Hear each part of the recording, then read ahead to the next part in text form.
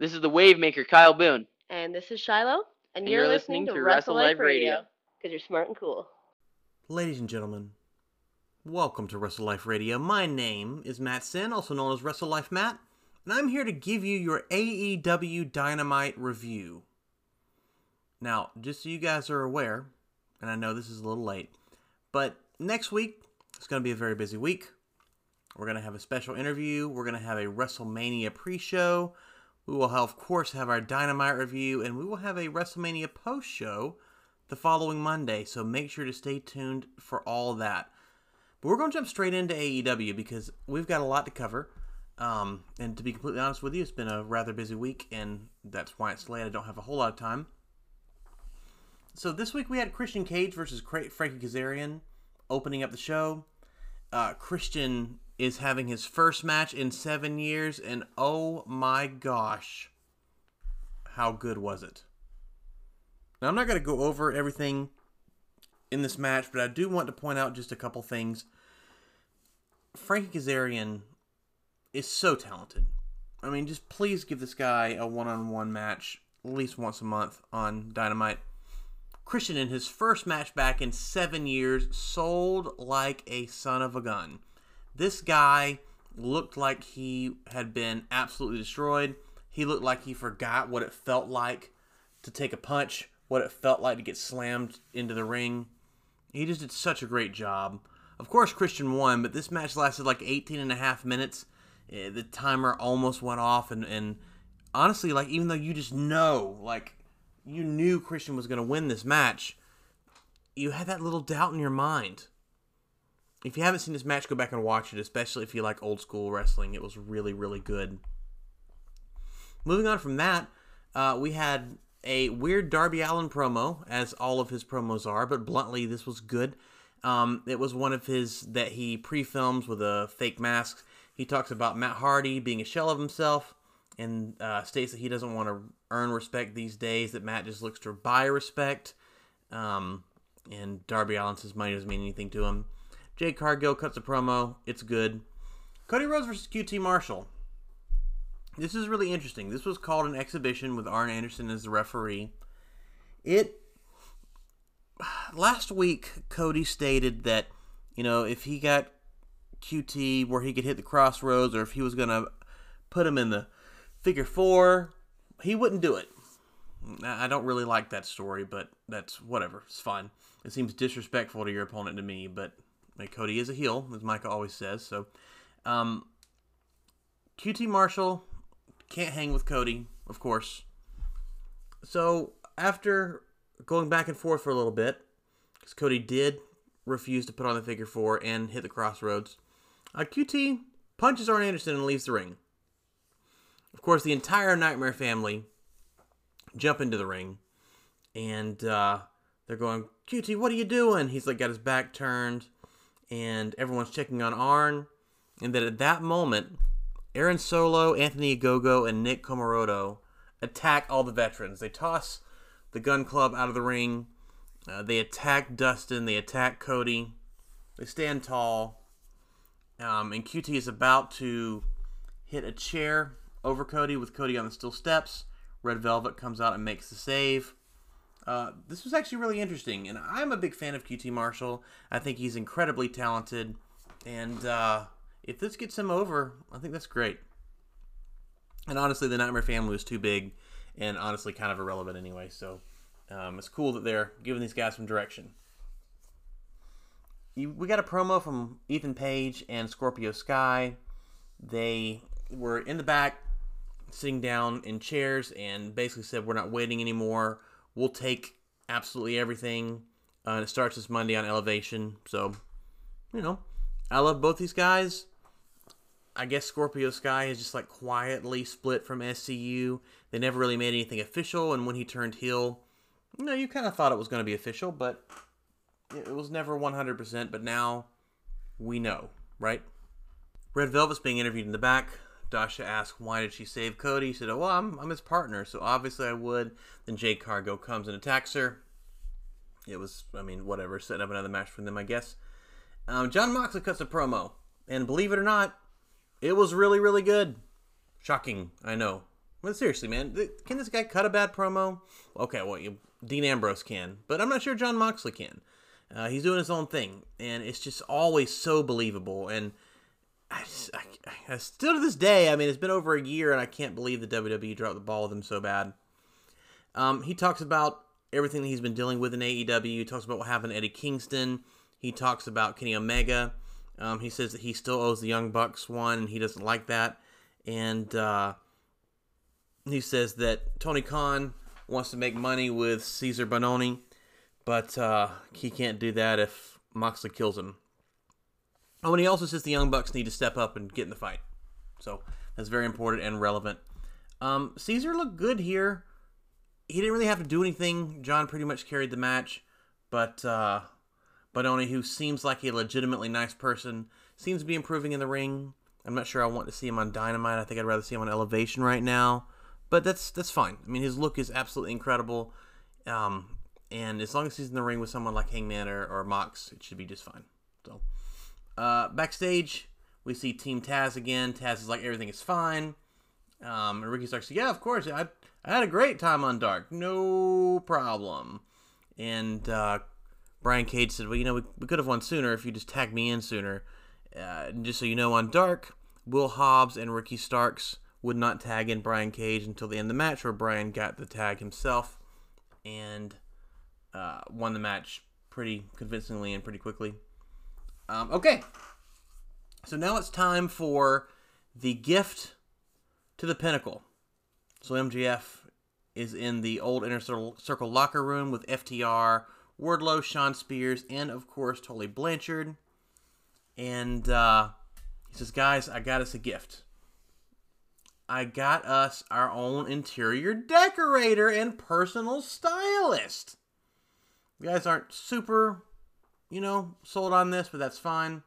And MJF says, listen, at least we can redo this old bathroom. And he opens the door, and Chris Jericho, Sammy Guevara, and Santana and Ortiz are standing there. And MJF quietly closes the door and says, guys, we got to go. And he goes to open the outside door, and Jake Hager punches him in the face. This makes a brawl ensue. We had Sammy wrestling Shawn Spears, FTR wrestling Proud and Powerful, Hager and Wardlow, and of course Jericho and MJF. Jericho gives MJF a swirly, which if you don't know what that is, he sticks his face in the toilet and flushes it. As MJF picks his head out, he spits out toilet water. So, classy move there, MJF. They all toss him out of the room, and they rip off the Pinnacle logo and put the Inner Circle logo back up.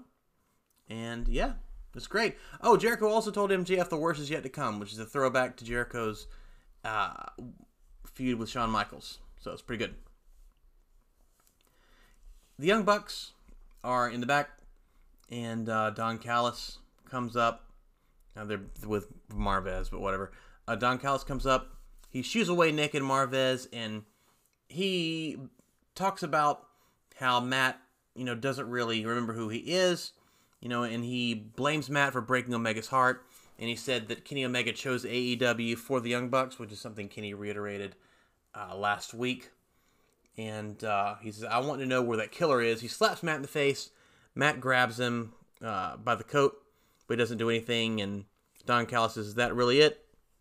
Man, you're more pathetic than I thought. And then leaves. Rey Fenix, Penta, and Laredo Kid versus Kenny Omega and the Good Brothers. Don Callis is on commentary. This match is very, very good because, of course, it is. It does end with Kenny Omega hitting Laredo Kid with the one-winged angel. This match is just super solid. Please go watch it. Really great. After the match is over, Jon Moxley comes out, and he's like counting the guys in the ring. And the Young Bucks come out with him, and they all charge the ring. And of course, Kenny Omega and the Good Brothers run out. They're yelling at the Young Bucks. It was really interesting. Like, what are we going to see next? Are we going to see the Young Bucks wrestling on Moxley's side? Are they going to screw over Mox, and are they also going to turn heel? I don't know. We'll see. We're backstage with Britt Baker now, and her and Rebel are there. Britt's like, "Where's Tony?" Rebel says, I don't know. So he goes, "Well, you just do it." So Rebel asks Britt Baker, did she see Thunder Rosa being on AEW Dark Elevation?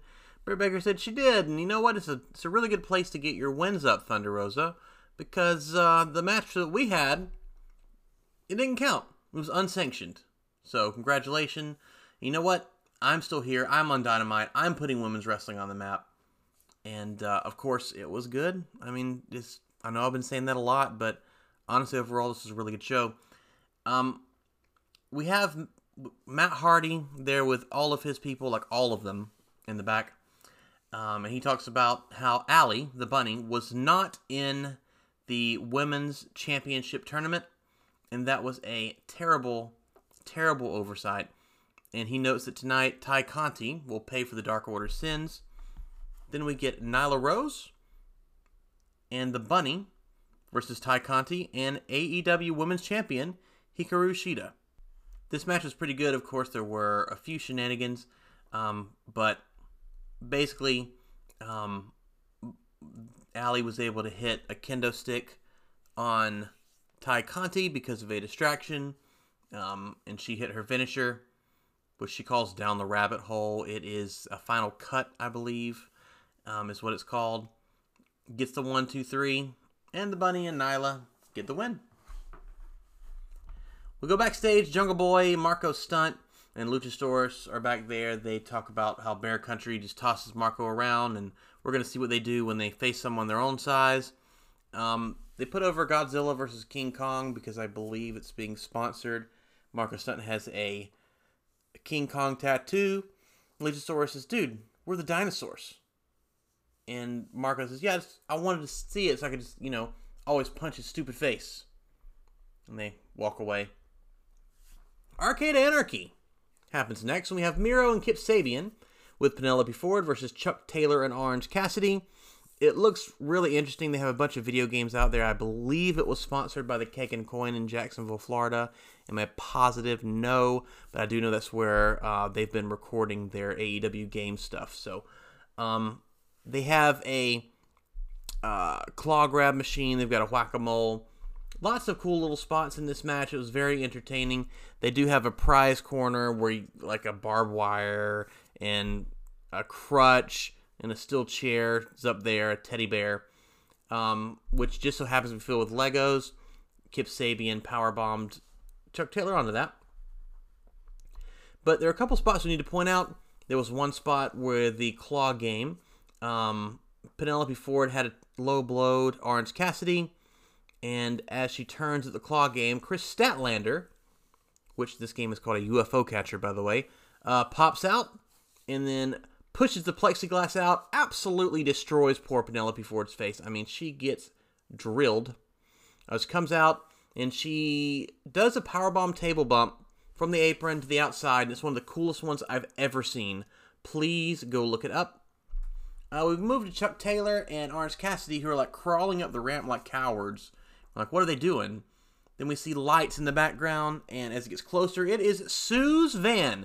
And Sue makes her triumphant return to AEW, obviously bringing back Trent, whose chest is now all healed up. They ping-pong Miro between the three of them. Then, of course, Chuck Taylor hits a running power slam through like a butt ton of tables onto Kip Sabian to get the 1, 2, 3. The best friends hug Orange Cassidy and Chris Statlander. And after the show was over, Orange Cassidy posted on Twitter that the alien sits with us now. So I believe she will be part of the best friends. Yeah, this show was really good. Like, there was no part on the show where I'm like, really? Really? Is this what we're doing? There's also no part on the show that drags, no part that was boring. It wasn't an A-plus show, but you had two cool returns at the end. You had an amazing old-school match. The main event was just so, so good. I'm going to have to give this show an A. This is one of the best Dynamites that I've seen in a long time. 2 thumbs up from Wrestle Life Matt. Ladies and gentlemen, make sure to follow us at Wrestle Life Radio on Facebook and Instagram, and at Wrestle Life Pod on Twitter. You can follow you can follow me on Instagram and Twitter at Wrestle Life Matt. You can listen to us wherever you get your podcasts, including Spotify, Apple, and Google Play. We hope you all have an absolutely wonderful day.